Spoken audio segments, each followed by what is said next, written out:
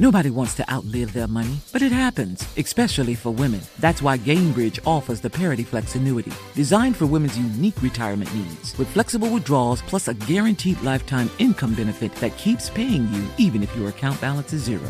Gainbridge is helping build a better financial future for women. Retirement income you can't outlive is the ultimate flex. Start saving now at Gainbridge.io. Visit Gainbridge.io/ParityFlex for current rates, full product disclosures and disclaimers, and other important information.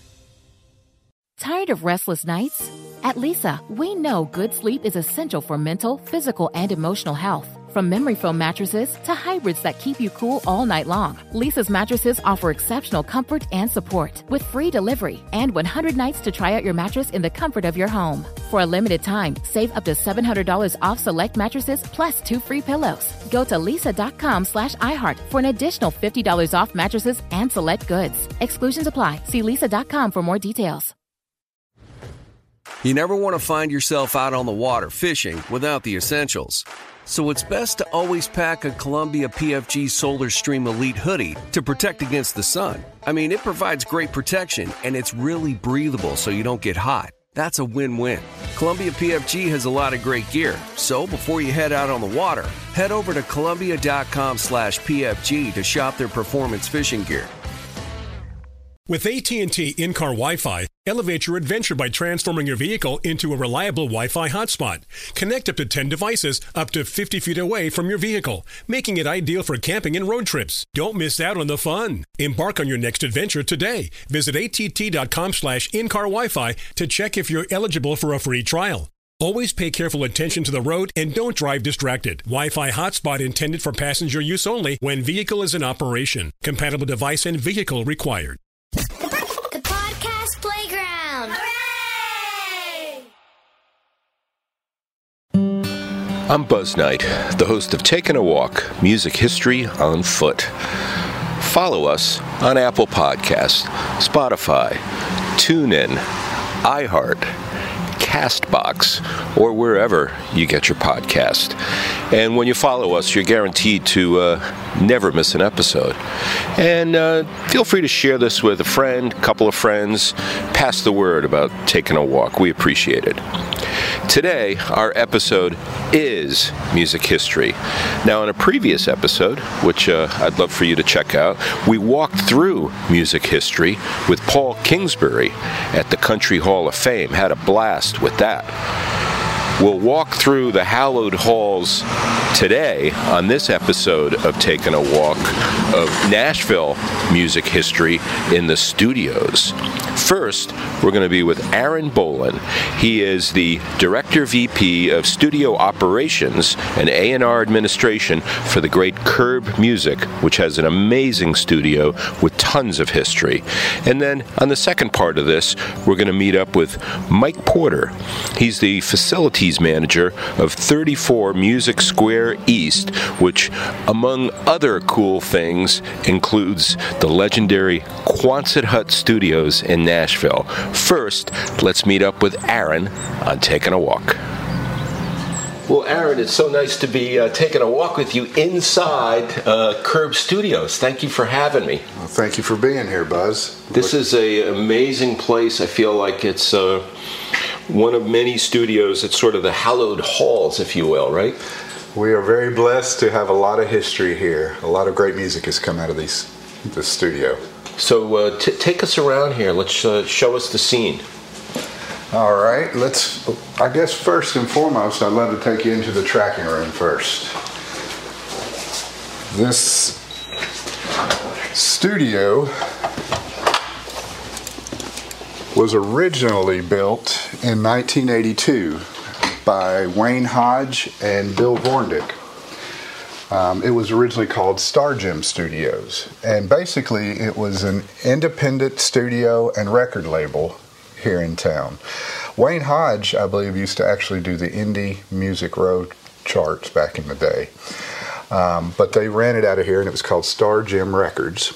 And ironically, Curb being an independent studio and also an independent record label, it's kind of ironic that we are now carrying on that tradition.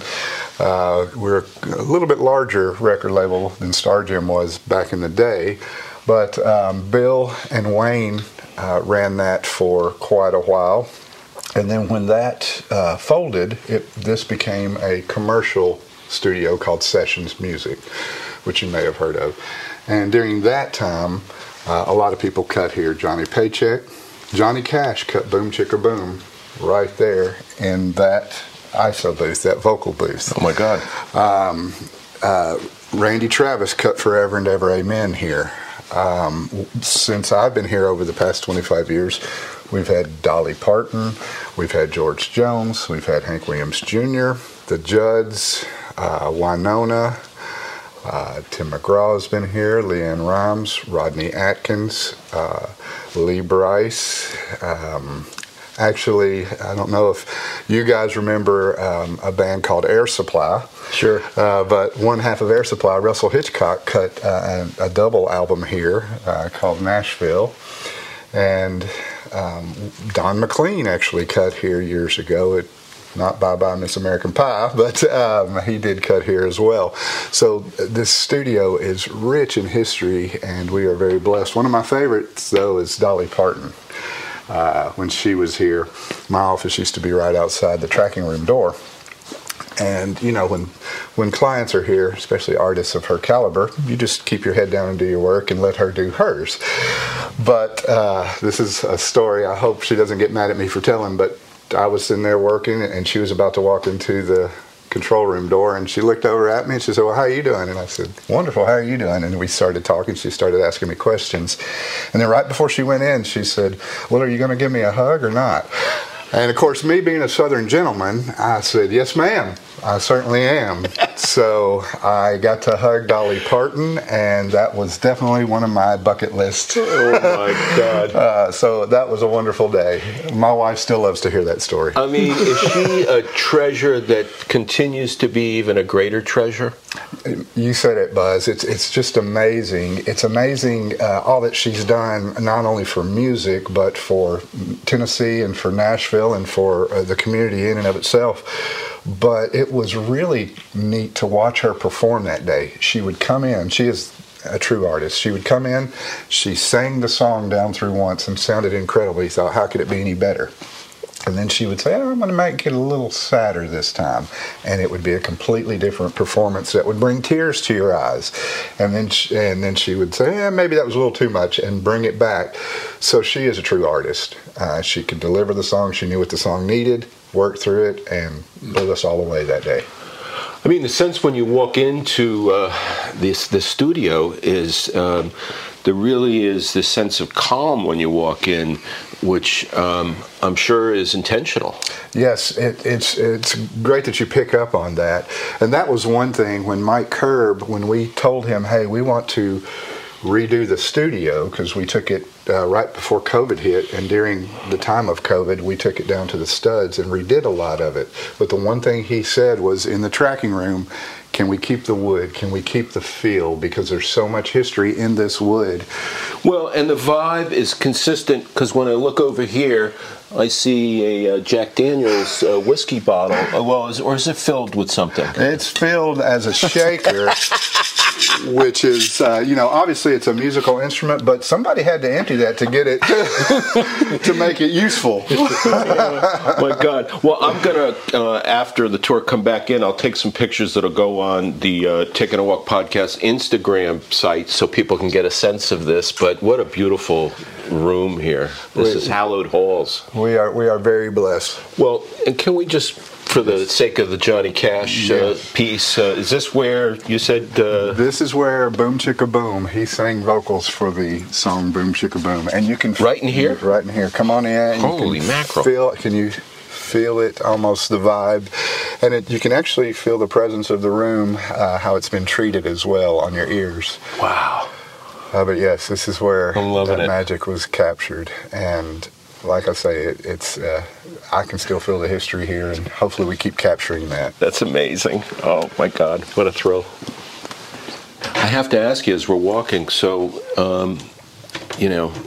we're here at Curb Studios. Tell me what an experience is like working with the great Mike Curb.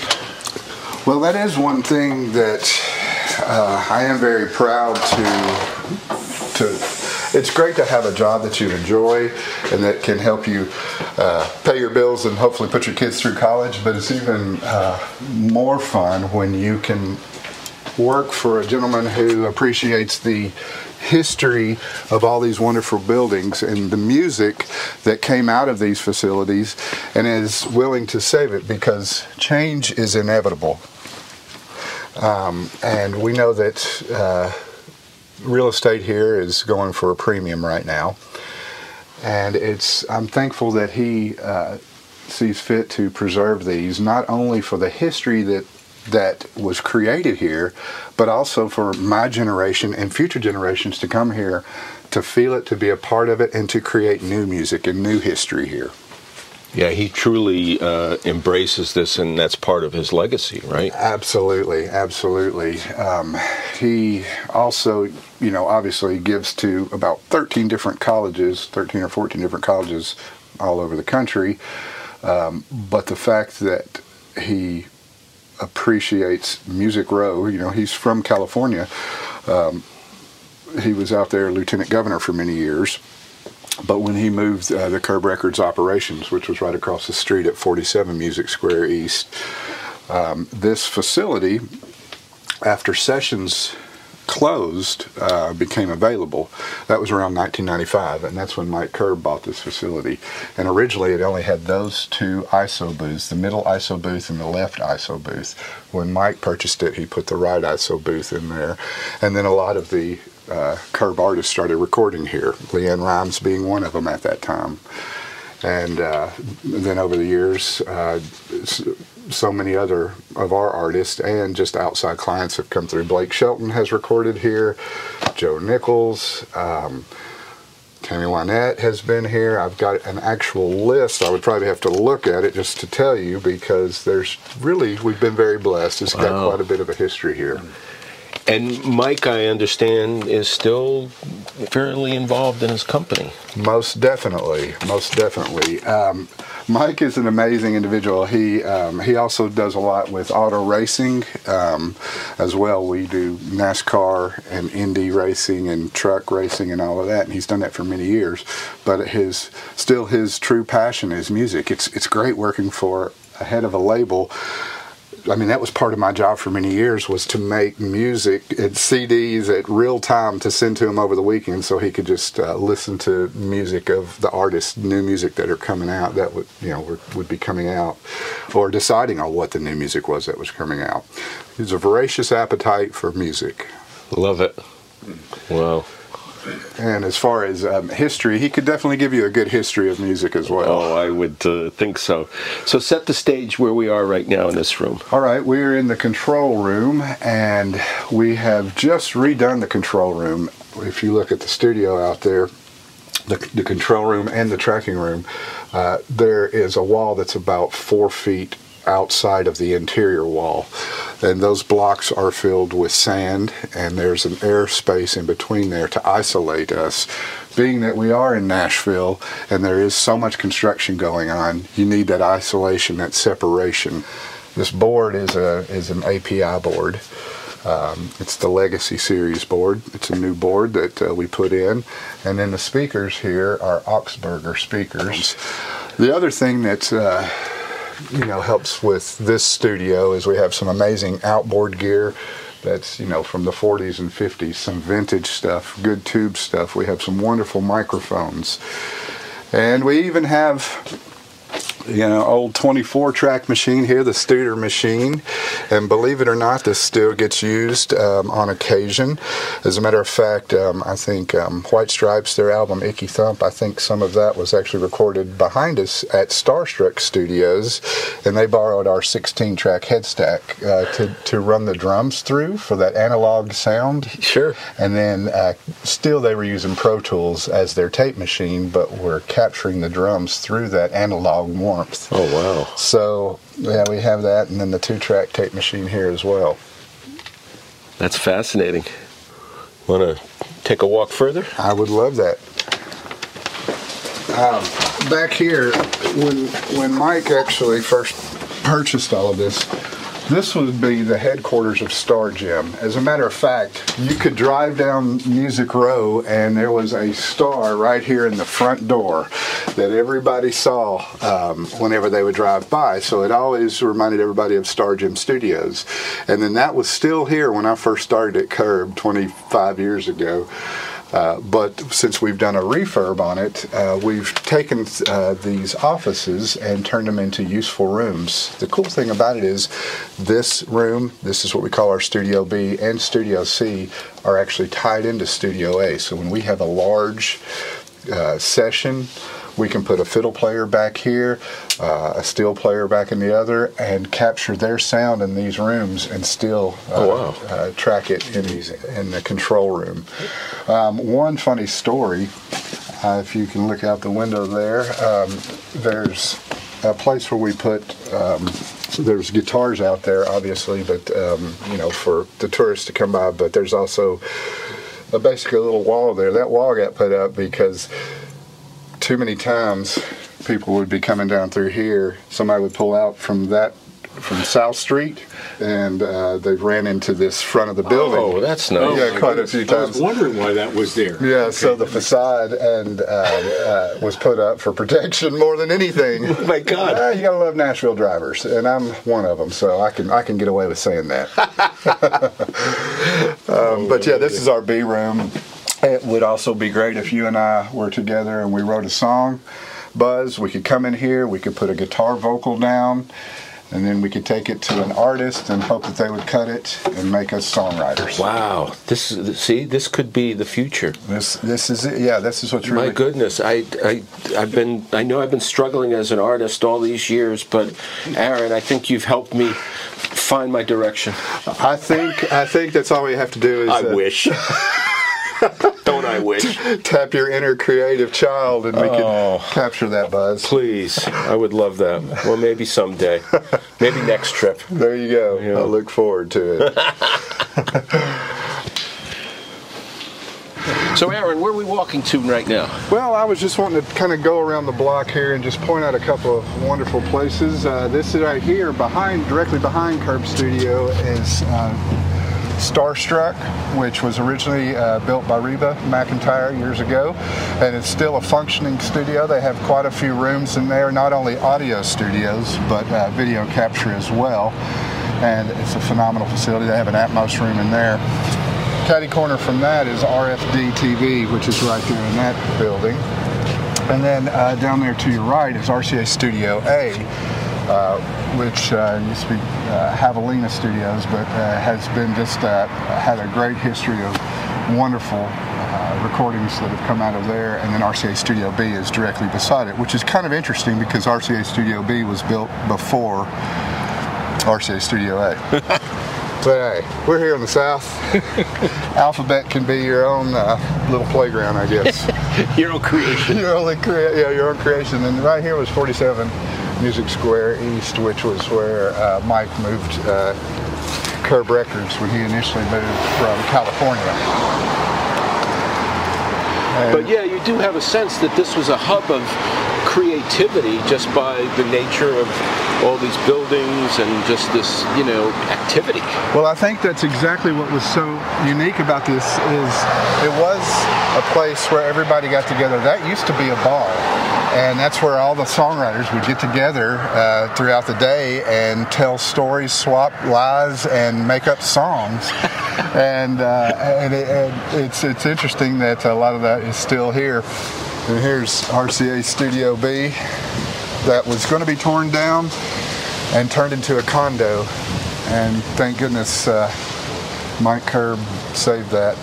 This is one of the best positioning statements I've ever heard in my life. RCA Studio B, established November 1957, donated to the Country Music Foundation, and then the positioning statement, birthplace of 1,000 hits. Nothing better. Some of the hits in here? Well, this is where Elvis recorded the majority of his hits. This is it. Everly Brothers recorded here.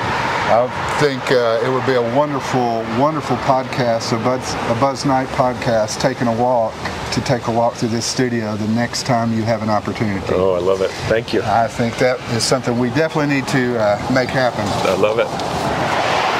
Isn't it fair to say that with all the development that certainly is going on in Nashville and all in this area, that the greatness is still preserved?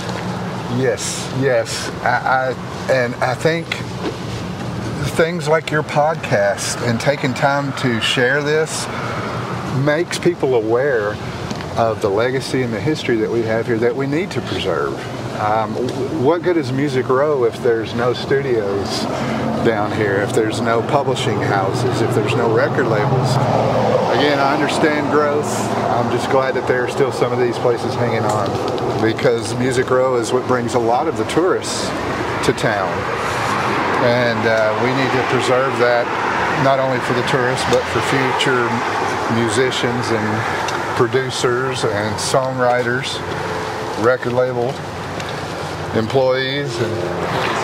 Well, Aaron, I can't thank you enough for taking me around here and showing us the sights, the sounds, the stories of this whole area, this amazing area.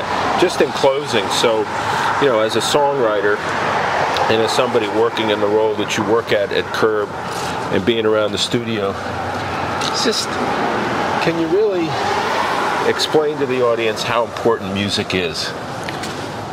Well, for me, music is important on so many different levels. It's an expression of yourself. It's healing, and it brings people together. It truly is the international language. I mean, you may not be able to speak someone's language, but if you have a rhythm or something you can tap your toe to, we can all identify with that.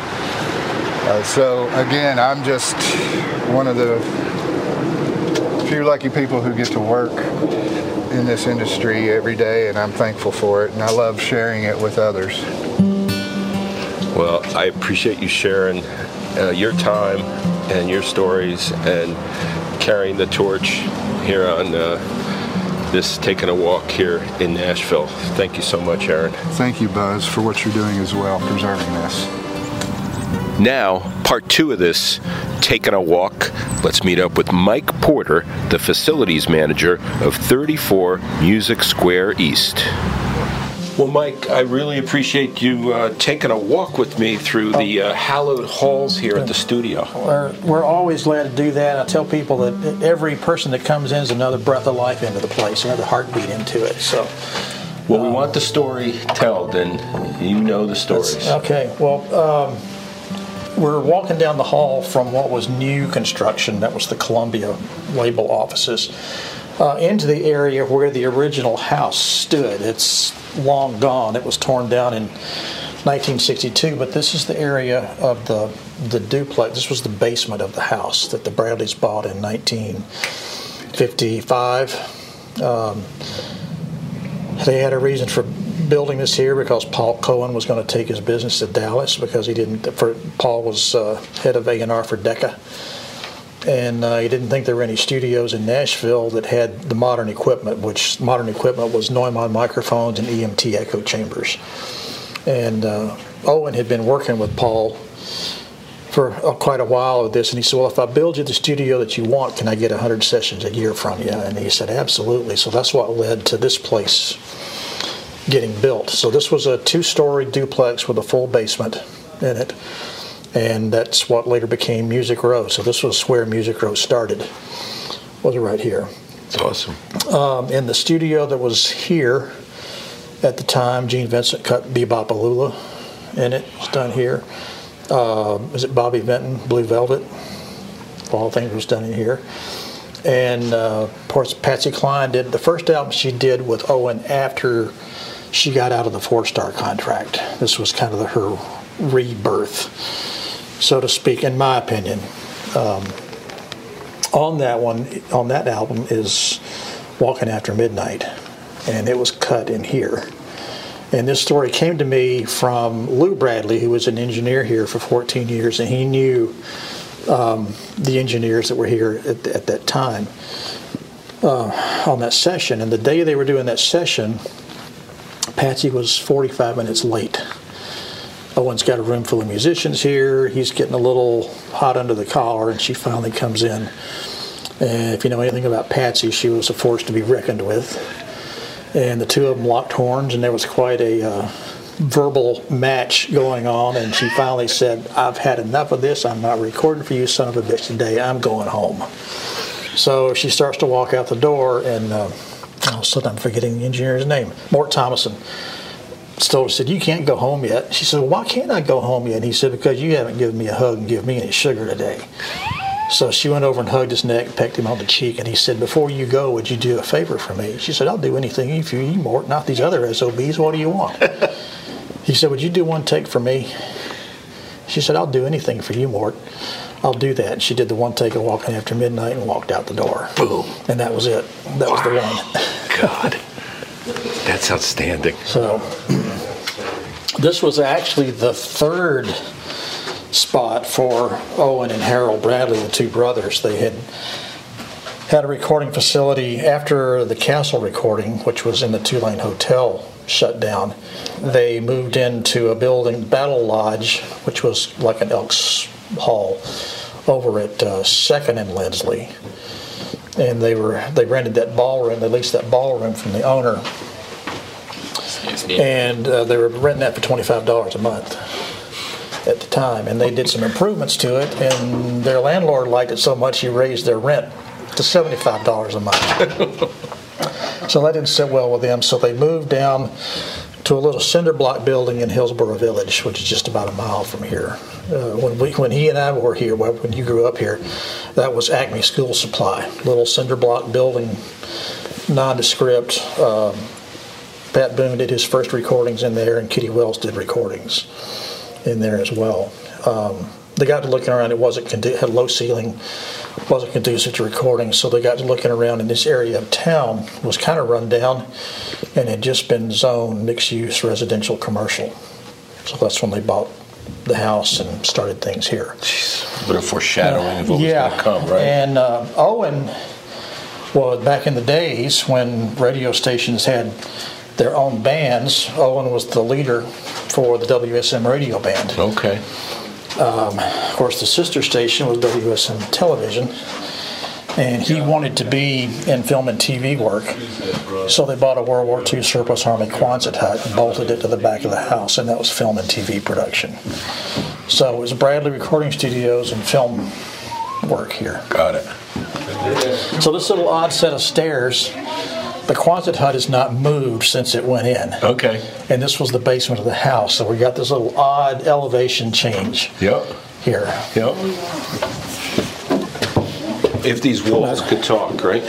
Well, I've been in there with Luke Bradley when it's quiet, and you can kind of hear it. You can? Yeah. Yeah. Of course, for your podcast, that didn't work. That was the house that was here. Yep. And you can kind of see the Quonset hut bolted to the back, and there was an apartment building on the corner, so the house is right here. So this was a 3-story apartment building. And it's the only case I know of where they tore down an apartment building to build a studio and not the other way around. Right. So there's a period piece of recording equipment right there. That's from about 1953. Wow. So this is the Quonset hut. Holy smokes. A lot of people think it's been torn down because the front of the building says historic site of the Quonset hut. But it is indeed still here, just everything's been built around it. There's a little spot out in the back parking lot. You can look up and still see a little bit of exposed corrugated steel on it. Wow. This is sacred. Yeah, it's a neat place. So in here, of course, Patsy Cline recorded in here. George and Tammy Wynette, John and June Carter Cash, all that stuff. Roger Miller, all these big hits came out of this room. 3 of the top 5 Christmas singles that people know were done in here. Really? It's Holly Jolly Christmas, Jingle Bell Rock, and Rockin' Around the Christmas Tree. Oh, man. All done in here. And then another little bit of history is that fuzz tone recording was an accident that happened in here. Really? Which led to the development of the fuzz tone guitar pedal. And that was on a session. Grady Martin was one of the 18 prolific guitar players. The way they used to record electric guitar direct is they just put alligator clips on the back of the speaker, ran it through a transformer right into the console, which is kind of like sticking your tongue in a light socket. It's a pretty hot signal. And that particular day, the engineer, as he hooked him up, he told Grady, he said, "Don't play anything until I get in there and turn the gain down. It's set way too high." And of course, just as he walked in there, Grady played something and it blew up. It was a tube console, so it wrecked. Didn't completely break it. And he came, he said, "Man, I told you don't do that. I got to replace this preamp in here." And Grady recognized it was something musical at that point. He said, "No, leave it alone. We're going to do it." So if you go back and listen to "Don't Worry" by Marty Robbins. Marty Robbins. Sorry. You'll hear the really distorted guitar solo that became to be known as fuzz tone. Wow. And that song was a hit. Grady did another solo album, and on it was a song called "The Fuzz," where he used that broken module. And it was a real odd mashup with distorted guitar and orchestra. So that was a hit, and then people got to talking about, what's this fuzz tone we're hearing about? So Owen realized at that point that he had something that was marketable. So they didn't repair that module. They kept it, and if you wanted fuzz tone in your record, you booked Bradley Studio B, and they brought out a real plug-in, a really piece of equipment, plugged it in, and used that. Interesting. It's amazing. I don't know, when you just sort of take this in here, I don't know, the vibe is pretty unique here. It's pretty intense. I have a lot of fun showing people, particularly this space. And since my office faces right out on the row, I see a lot of people. I can usually tell a Patsy Cline fan or a Bob Dylan fan. And sometimes I'll go out and meet them and ask them if they want a tour, which is pretty neat. And I had a couple of ladies that had gotten separated from their formal tour one day and brought them in and just kind of steered them to right here. And I was talking to them, and I had a lady standing where you're standing, and I said, "Oh, by the way, that's where Patsy stood." And she immediately just burst into tears. It's a very powerful spot for some people in here. And so Dylan did a number of sessions? He did Blonde on Blonde and Nashville Skyline up in Columbia A. Okay. Now, you'll see references on the internet to him having done Self-Portrait in the Quonset hut. And there's some element of truth to that. He had already laid down the basic vocal and rhythm guitar tracks. And they brought that into Quonset hut and overdubbed everything else. So Lou Bradley, the engineer I mentioned before, actually did those. But Dylan may have dropped his head in here, but he did not do any recording per se in this room. Got it. All the other stuff was upstairs. But Patsy. Yep. A force of nature. Absolutely.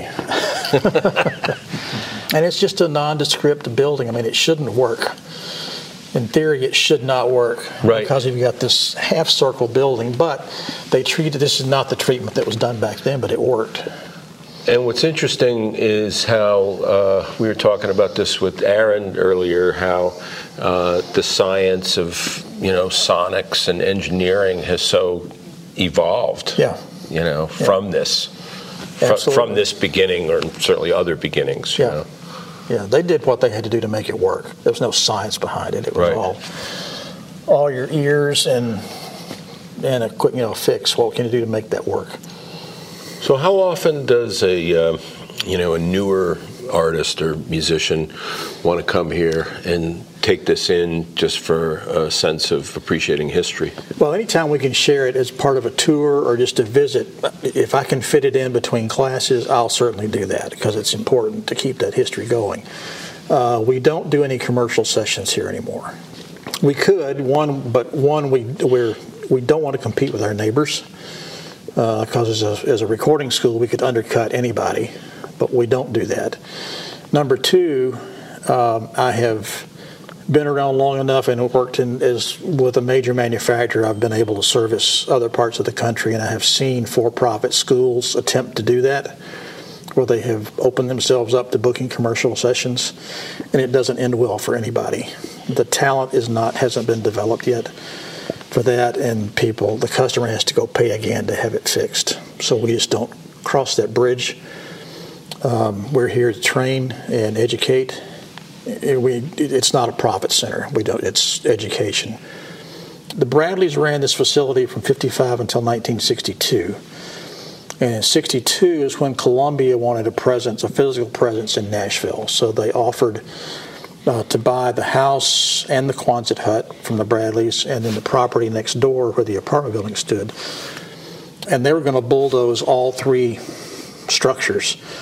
But Owen Bradley and Don Law, who was the A&R guy for Decca, convinced them to leave it alone. So that's why this building is still here. So just the way things go full circle. So I'm from Boston, from Connecticut originally, but I live outside of Boston.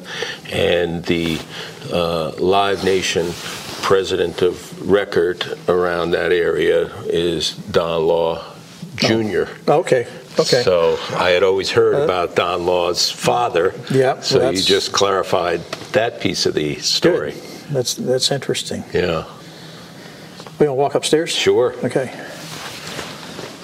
People ask us if we have any original equipment here, and the quick answer is no. That all got sold when the studio shut down.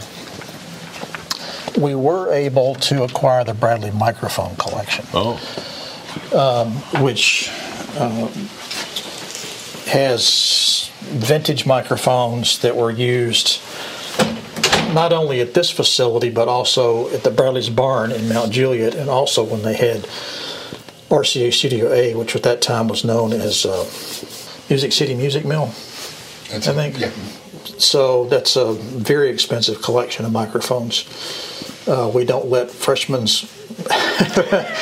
students get their hands on those, because some of those are $30,000 a pop. Oh, let's see. For some reason, students don't seem to hold things in their hands very tightly. But another little tidbit about the Quonset hut. Al Ganaway, who produced a lot of television, there was a series shot in the late 50s, early 60s called Country Style USA. And if you look on YouTube, you can find those. And anybody in the country music industry at that time, you'll find segments of them shot downstairs when that was a film studio. Okay. And that would be, you name it, they're in there. Wow. And it was a program that was sponsored by the U.S. Army Recruiting Office. Oh, really? So one week there's a sergeant introducing acts, another one might be a colonel, and a captain another week. Oh, how neat. So it's interesting to go back and watch some of those. Miking technique was stellar. The audio is excellent, and you never see any microphones. Really? They were hidden in hay bales and other stuff. That's a good trick. Yeah. I'll have to learn something on the mic technique. Where we just entered, this was the new part built by Columbia in 1962.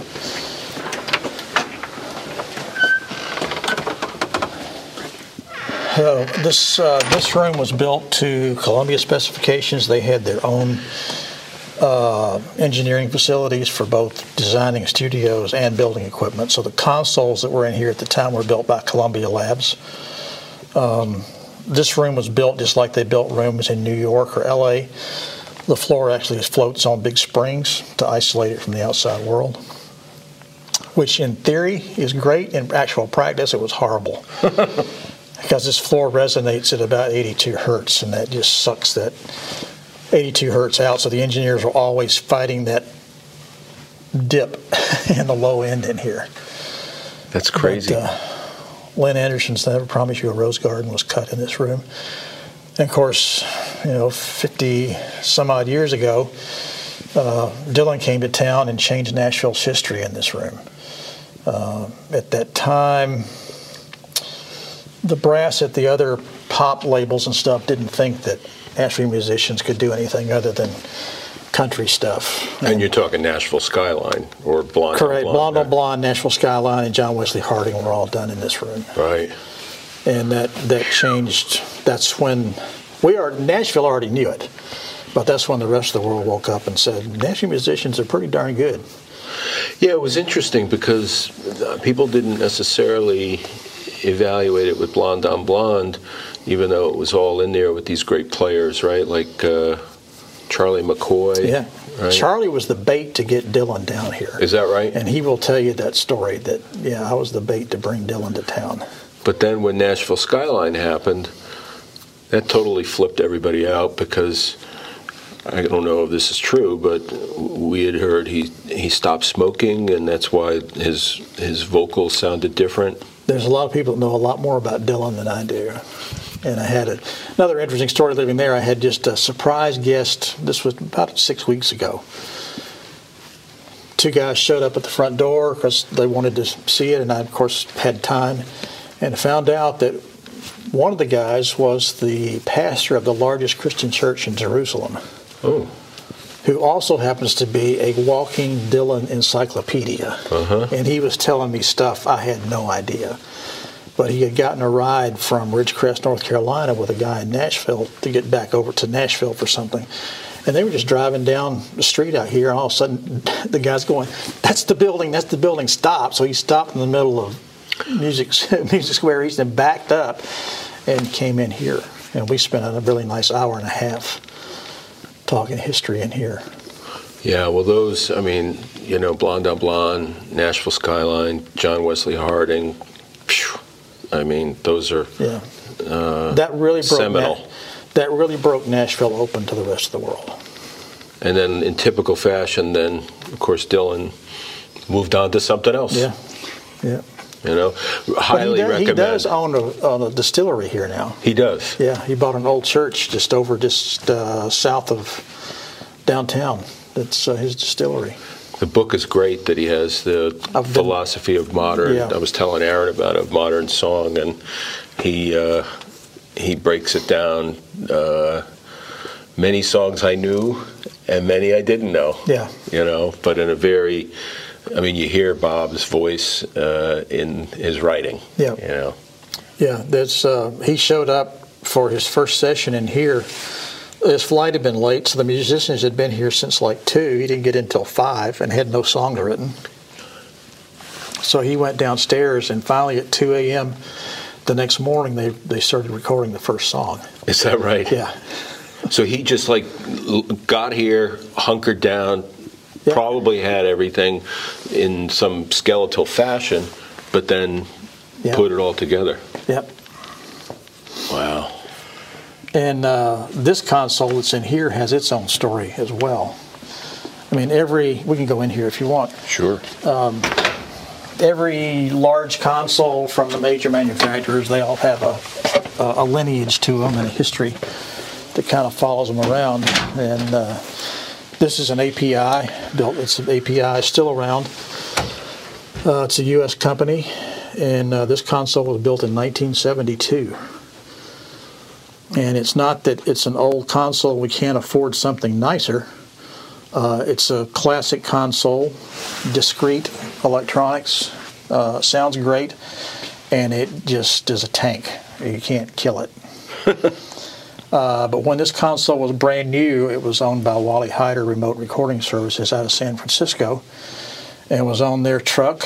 And this console did the band, Last Waltz, did the West Coast tour of Frampton Comes Alive, did 2 Rolling Stones live albums, and he in turn sold it to another remote truck company out of Los Angeles.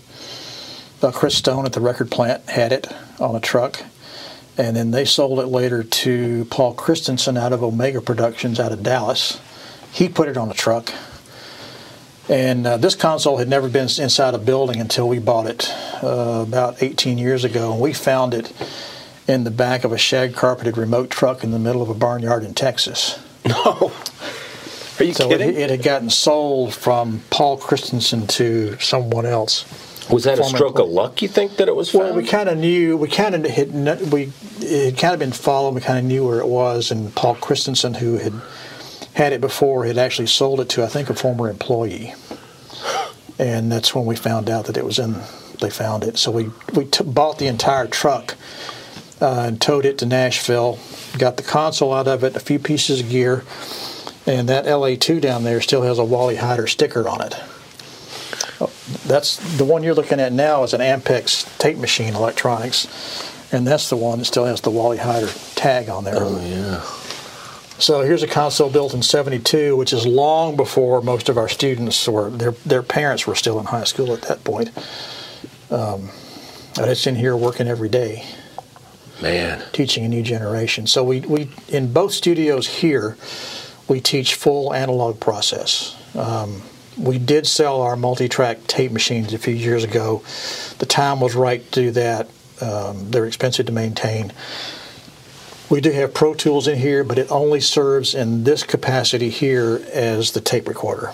It's just a storage device. Everything else is analog to teach them that process. I mean, just to fathom all the music that's come through this. Yeah. God. If you go to Paul Christensen's website, Omega Productions, he's got extensive history on this console in there. Now, we do have plans to replace both consoles in the building with something newer. This one will stay in the Belmont family. We have another plan for it, so I don't want it to go away because it's too important and it's too great of an old console for it to get away from us. Yeah, I can't let that one get away.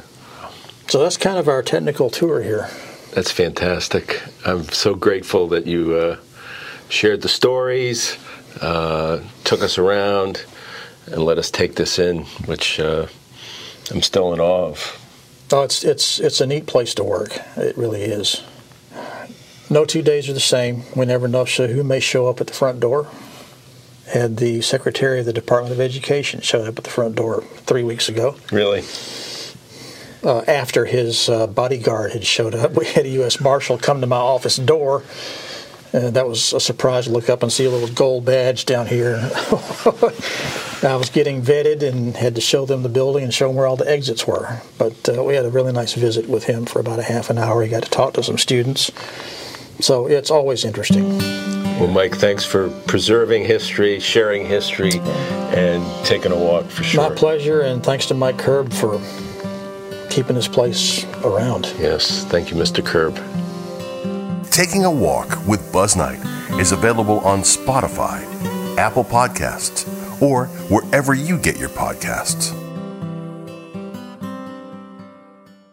Nobody wants to outlive their money, but it happens, especially for women. That's why Gainbridge offers the Parity Flex annuity, designed for women's unique retirement needs, with flexible withdrawals plus a guaranteed lifetime income benefit that keeps paying you even if your account balance is zero. Gainbridge is helping build a better financial future for women. Retirement income you can't outlive is the ultimate flex. Start saving now at Gainbridge.io. Visit Gainbridge.io/ParityFlex for current rates, full product disclosures and disclaimers, and other important information.